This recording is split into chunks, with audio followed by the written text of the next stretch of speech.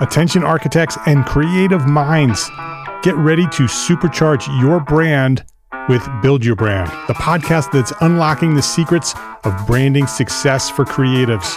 Hey there, it's Mark Arlepage, founder of Entre Architect, and I'm inviting you to join my friend, architect marketing expert Jeff Eccles at Build Your Brand podcast, where he explores the captivating stories of the world's top brands and transforms their lessons into powerful moves for small firm architects and creatives like you. In Season 1, Jeff shares the thrilling tale of Southwest Airlines, where he dissects their journey to the summit and distills it into strategies tailor-made for you. It's important to keep in mind that companies like Southwest compete in the real world, just like you, and face real-world challenges, just like you. You might be surprised at how similar those challenges are to the struggles that you grapple with on a day-to-day basis. Don't miss out on your blueprint for success. Subscribe, tune in, and let's build your brand together. You may have noticed that the very best brands in the world are also known for having somewhat unique corporate cultures. That's often the glue that holds everything together when they encounter those rough spots. We don't do it because it inconveniences the passengers to whom we are primarily dedicated, the short haul, frequent flyer. Follow the link in the show notes to subscribe to Build Your Brand today. Remember, no matter the size, the journey's the same. Your brand's journey to the top starts here.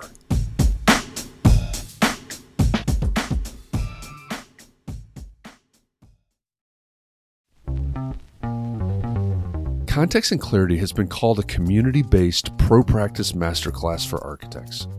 It's awfully high praise, but since we began this journey back in April of 2020, we've certainly grown into a community of small firm architects, all focused on what matters most to their success. And by the way, it doesn't matter if you're the employee of a firm that's dreaming of going out on your own, or you've owned your own firm for 26 years. There's something here for everyone. And that's where you come in. Thanks for listening, and welcome to the Context and Clarity podcast. Every week, we have a conversation with an expert or a thought leader on things that matter most to the success of architects just like you. Then we go backstage with someone from our community and we talk about what we learned, what our biggest takeaways were, and how we're going to apply what we heard to our own businesses. In this episode, we talked with Ian Motley. Ian is the design fee wizard and the founder of Blue Turtle Consulting. One of the reasons that I wanted to bring Ian onto Context and Clarity Live is that anytime that we talk about fees, whether we talk about value-based pricing or the conversations and negotiations that lead up to the proposal, the reality is that more than a few small firm architects charge hourly for their work, and they often feel left out of that conversation. So at the very beginning of our conversation, I asked Ian about hourly because he advocates for an emotional-based system to approaching proposals. You'll have to listen to our conversation to hear what Ian thinks about charging hourly. How's that for a cliffhanger? Catherine McPhail joined me once again for the conversation with Ian Motley, as well as backstage afterward. Catherine is my co-host, and she's an architect and podcaster in Fairhaven, Massachusetts. In addition to Context and Clarity, Catherine hosts Talking Home Renovations with the House Maven, and she's the CEO of Demios Architects. As always, I'm looking forward to talking about our takeaways from the conversation, so let's go backstage and listen in as Catherine and I talk about our conversation with Ian Motley of Blue Turtle Consulting.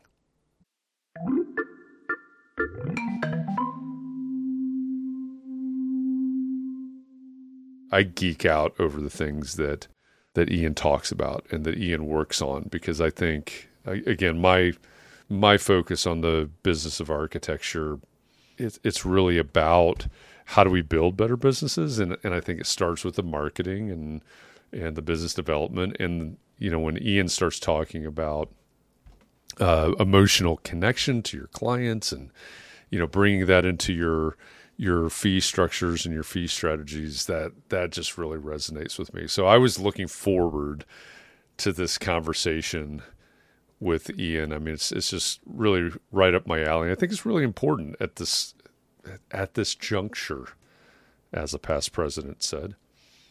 Well, I was really glad to meet him. As I told him, I was a big fan of his since I first heard him on Entre Architect. It must have been the episode 252. And I must have listened to that episode several times. I know I took a lot of notes, and then I had a 3-tiered proposal for a number of years. But then at the end of our conversation today, when he said, the mistake people make, and the reason we're still talking about it, is because they take the service that they want to give, they take something away and they make it the lower price option, and then they add something and they make it the higher priced option. That's the problem. And I thought, oh no, obviously I need to go get some coaching from Ian, which would be fine with me because I think he's pretty awesome. So, but yeah, so I guess I missed the point somehow. What we talked about, what you and I and Ian talked about in this conversation, but also, as I have prepared for this conversation, like you, I listened to the Entre Architect podcast episode 252, where he talked with Mark R. LePage, and then he was also on the Entre Architect podcast episode 428. I listened to him talking to Dave Sharp on the Architecture Firm Marketing podcast, I think episode 26 maybe of that one, off the top of my head. Apologies if that's wrong. I'm sure you can find it. But one of the things that really strikes me is that he's thinking about things, and he's approaching these strategies differently than many of us have for years. And he mentioned that as we were talking to him, right? 10 or 15 years ago, the traditional way was this. Yeah, absolutely. I mean, as I said when we were talking, I learned to write proposals a certain way because I learned it from someone else that learned it from someone else. And not a single one of us had any business training in architecture school. And so it's sort of, my version of it is it's the blind leading the blind. And ultimately, I don't think it's that great a model. So I think, coming back to your point, I think one of the problems is that we do have to think a little bit differently. We have to change our mindset a little bit to really implement what Ian is talking about in the way that he's talking about it. That's very vague, I understand. So, when, like you said, a 3-tier proposal as an example, and Ian said, well, people they'll have their services, it'll be the middle tier, and they take things away and they add things, and that's how they get tiers 1, 2, and 3.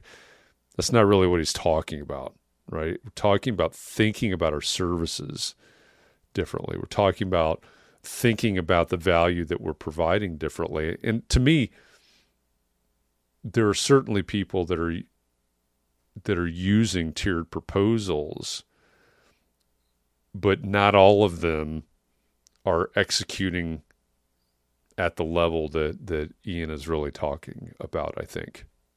One thing I thought was interesting that he said in the very beginning was that there are different ways to set up your fee, and they all have pros and cons. And so unlike, or in contrast to recent guests that we've had, he said there is a place for hourly, and the benefit is, if there's not a defined scope, that's one way for you to get paid for all the hours that you work, but it also limits your reward. But there is a place for it. And so I thought it was kind of nice to hear some openness to that, because there is, I don't know. I mean, there is a lot of pressure. I feel like there's a lot of pressure to not bill hourly, just bill based on the value that you are bringing to the project. Hourly rates, percentage, lump sum fees, they all have their pros and cons. So we need to understand what the pros and cons are so that we can apply them at the right time. So as an example, hourly rate fees reduce your risk significantly, because if you work on the project, you should, in theory, be able to get paid at least a portion of that time, if not the whole time. But they also kind of limit your reward, because you've got to put in every hour to get every dollar back. So there's a time and a place for hourly rates. So hourly rates are very good with situations where you don't have a clearly defined scope, and it would be too risky to put a lump sum or fixed rate proposal forward, or they're good for periods in the project where it's not a set time, it's not a set deliverable, such as contract admin. That might be a good time to have an hourly or daily or weekly rate, because you don't have control over the construction typically, unless you're a design build architect. But typically you don't have control, so you don't know how long it's going to take. So in those situations, less risk and less reward, less risk, but it can be very suitable.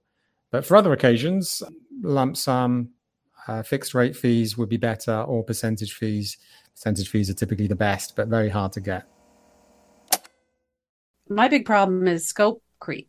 I mean, that's just a reality in almost every project. And is that my fault for not really nailing down what their full scope is? I feel like it's not. I feel like I try to keep people at their original scope. If they've said this is a really strict budget that we have, then I have really told people you can't, I hate to say this, but you can't afford to increase the scope. That is one of the things that I appreciate about Ian, is that he doesn't take that hard line on, like Jonathan Stark. We talked with Jonathan Stark, I don't know, a couple of months ago, I guess. And, he's all about value-based pricing, which, Ian talks about value-based pricing as well. But Jonathan takes a really hard line on that. And I totally appreciate drawing a line in the sand. I totally appreciate that. But I also really appreciate where Ian's coming from. I think he's very pragmatic about it. Right? What's the best way for us to get paid? What's the best way for us to get our value from this client out of this project, however we want to say it. And I think the reality of the situation in this profession is that there is a time and a place where hourly is probably necessary. No matter how you've defined the scope, et cetera. Well, I mean, even in the case of additional services, how are we going to charge for additional services? I want to add this. Okay, well, is that a flat fee? Or, okay, that's fine, we can do that. I'm just going to charge you $500 an hour, until we've completed that. So I'm with you. I appreciate the flexibility, I suppose, there. John Jones made a comment that I thought was interesting when they were talking about top tier and getting to the emotional value of the client, what the client values. And he said that he finds out what his needs are of the client, and then he embellishes on those needs in the top tier. He addresses those needs in the top tier of his proposal. So he kind of takes what they told him that they value and then he adds that into the top part, which I thought was interesting. I think that's really important. I mean, I think, again, back to we have to think of, if we're going to do tiered proposals, if we're going to change anything, right? Just as fundamental comment, if we're going to change anything, we have to think differently about the thing that we're going to change and how we approach it. And I think, when John's talking about that, and John and I are in a mastermind group together, so we've talked about his tiered proposals before, and I think that's a great approach. When you're really wanting to set yourself apart from whoever they're comparing you to, and you're repeating back to them, or you're showing them, hey, I was listening. Hey, I understand what it is that you're trying to accomplish here. All of these things. That's that emotional connection. That starts to set up that emotional connection that Ian talks about, and people pay for value. They pay for things that they want. It's a process. We have to drag it out of them. We have to, examine the situation. We have to interview them. We have to really tease it out of them, because they're so close to the work. They don't always know exactly what the benefits are that they give their clients. So the other way of doing this is to look at the client type and say, what are their main interests? What is going to get them excited? What's going to make them kind of roll their eyes, so to speak? And it depends on the client type, what's going to get them interested. So to give you some examples, let's say you're working with a commercial client. So the reason the commercial client is moving forward is because they want to make money. Now, most architects will ask them what they want. So they might say, I want a 68-unit hotel, 68-room hotel, or I've got 30 million this, or I've got to do that, or this, that, and the other. What we often overlook or forget to ask is why they want it. And the why is usually because they want to make money. So if I'm building a hotel, probably to make money. I'm building a condo building, probably to make money. If I'm going to do a tenant improvement on an existing building to put a restaurant in it, well, the restaurant is there to make money. So it really helps if we can speak in the vocabulary of our client and show them how we can help them make money. And it's even better if we can demonstrate past experience of helping other clients make money. Then, if we can do that, then the client's interested. Okay. Because 99% of the time, if I'm a developer, I'm not going to live in that project. In all honesty, I may not care how it looks, but if it makes me more money, then you've got my attention. And this is the challenge for architects, because we as design professionals, we see it from the other side of the table. We see the design. We're very interested in design. We notice textures. We notice colors, spaces, and things like that. Whereas a developer client would notice dollars and cents.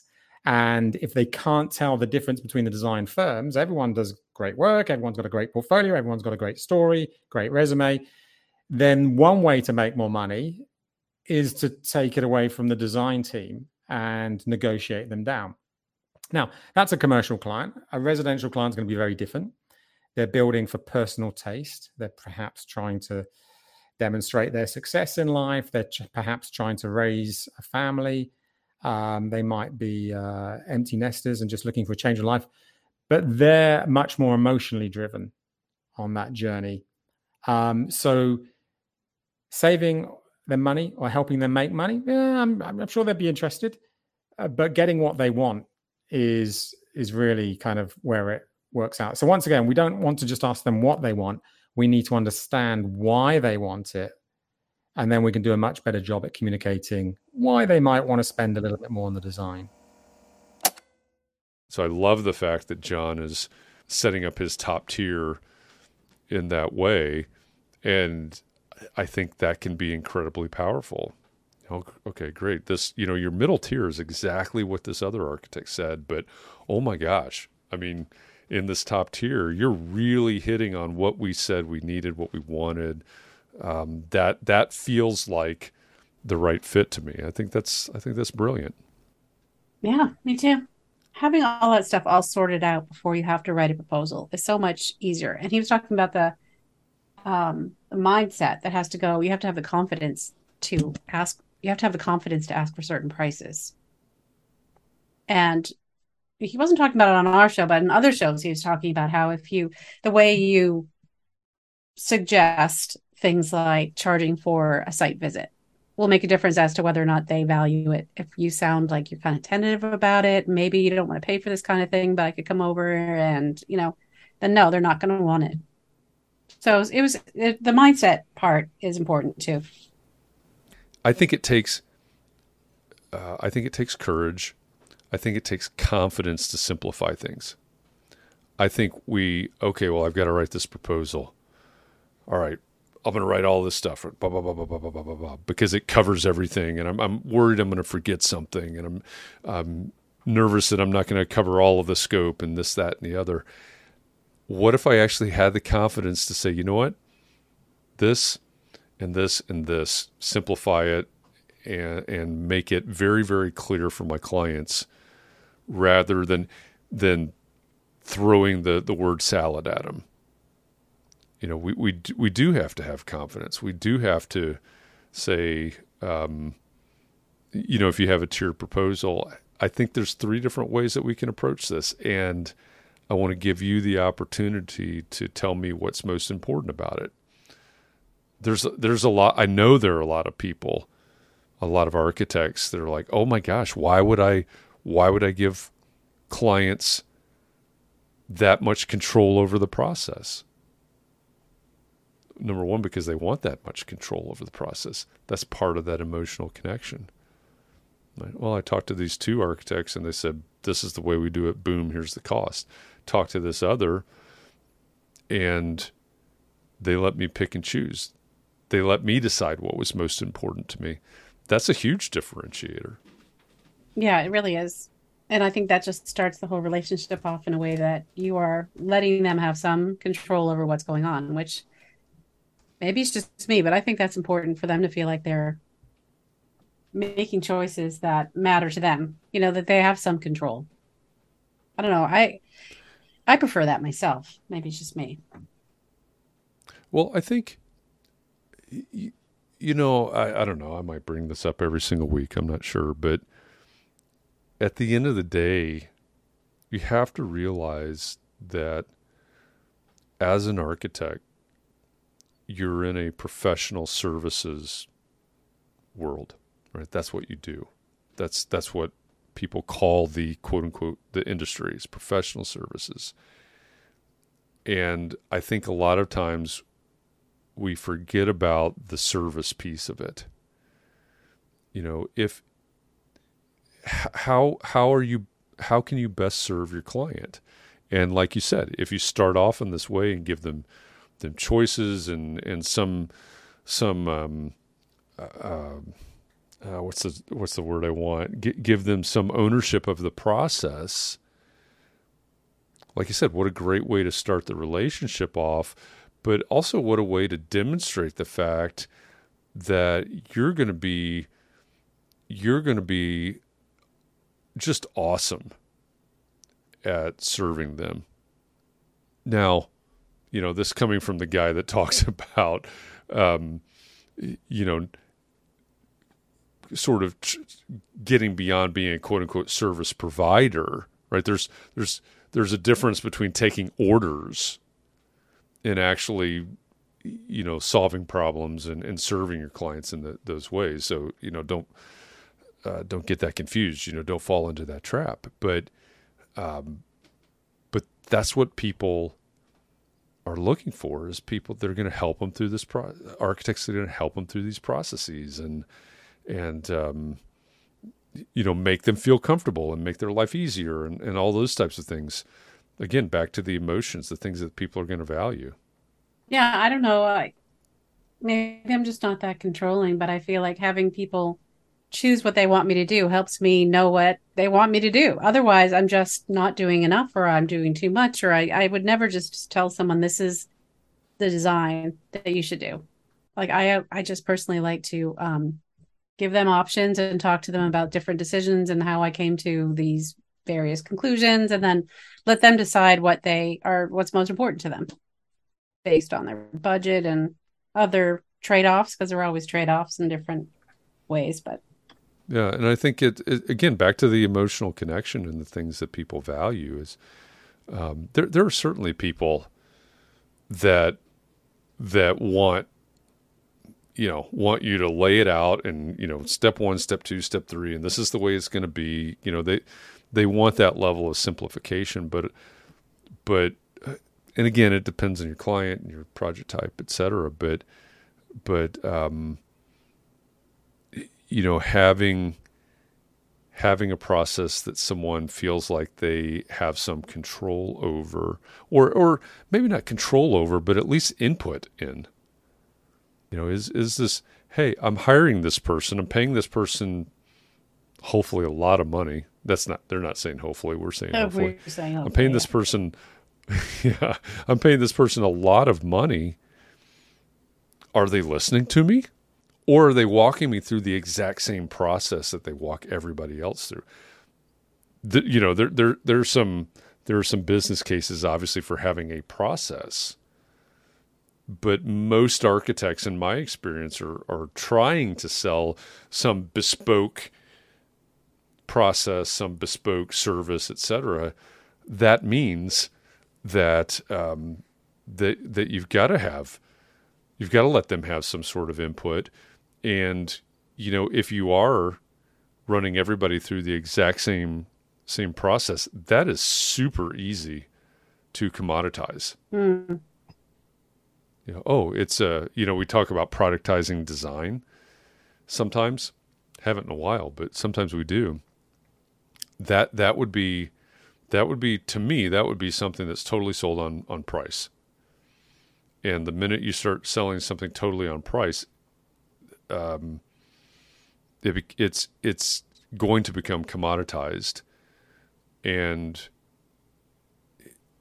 that's a business model. That's a choice, right? If that's what you want to do, no problem. But you've got to understand how to operate in that kind of arena. And most architects that I know don't want to compete in that arena, but they set themselves up for that arena. Some of them. Yeah. I mean, pricing is just a difficult thing. It's just difficult on so many different levels. Like you saying, the confidence level, and what is your competition charging, and what are people going to value? It's really difficult. It's a difficult part of running your own business. I would imagine whatever the business is. Yeah. Well, I think, maybe to bring it full circle and to tie it to something that Ian talked about, and I don't remember exactly the words that he used, but I think it. You shared John Jones's comment about how he takes what the client says and puts that into uses that wording or embellishes that even and uses that in his top tier proposal. The more we listen and the more we understand, the better we communicate, the better we're going to be at this. If we didn't even talk about niches or anything in this conversation with Ian, but the more if you have a niche, the easier it is to understand the needs of those clients and the wants of those clients, and understand that marketplace, and then start to understand the value that people place on things. But it goes back to you have to somehow, you have to get to know these clients and what they need and what they want and what they value and all those things. And I think to me, it's the more conversations you can have, the better you're going to be at it. Because they're going to tell you, they're going to answer the questions for you. And I think I know, I've been there, I've done that, I'm guilty of this. I think there are a lot of architects out there that just don't want to do that. It's like, and hey, I'm really busy right now. I don't have the time to do this or that. I get it, but your business is going to suffer for it. Mm-hmm. I've done it, and our business suffered for it, right? So, I think that's one of the big keys in this whole equation is we have to really know our clients and our market, and be really responsive to that when we're putting proposals together and we're trying to just come up with what our fee structure ought to be. To me, it's how do I serve my clients at the highest level?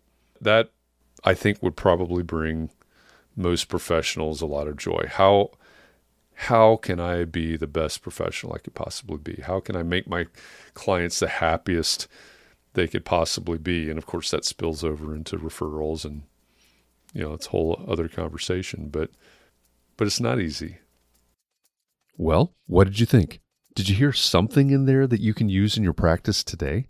If you were so inspired by this conversation that you'd like to watch the entire Context and Clarity Live episode, head on over to the EntreArchitect YouTube channel.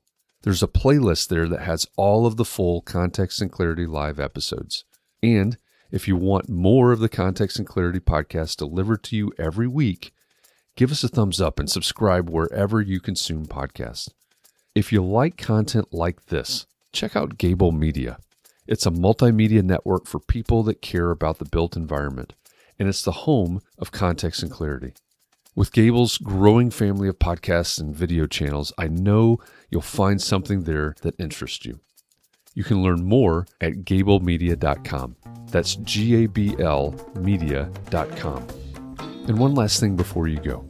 If the topic of today's episode is of particular interest to you, join me over on Facebook today at 4 p.m. Eastern inside the EntreArchitect Community Facebook group. That's where every weekday at 4 p.m. Eastern, I host Context and Clarity Conversations, and we take topics like this, and we dig deeper. We have a conversation in real time to try to find more clarity around the things that matter most to you. So thanks for listening. I hope our time together has inspired you to think about your community and your practice and how you can support those around you. We'll be back here again next week, and in the meantime, I hope you'll join me and the EntreArchitect community on Facebook today at 4 p.m. Eastern so that we can help each other find more clarity around the topics that matter most, no matter what your context is.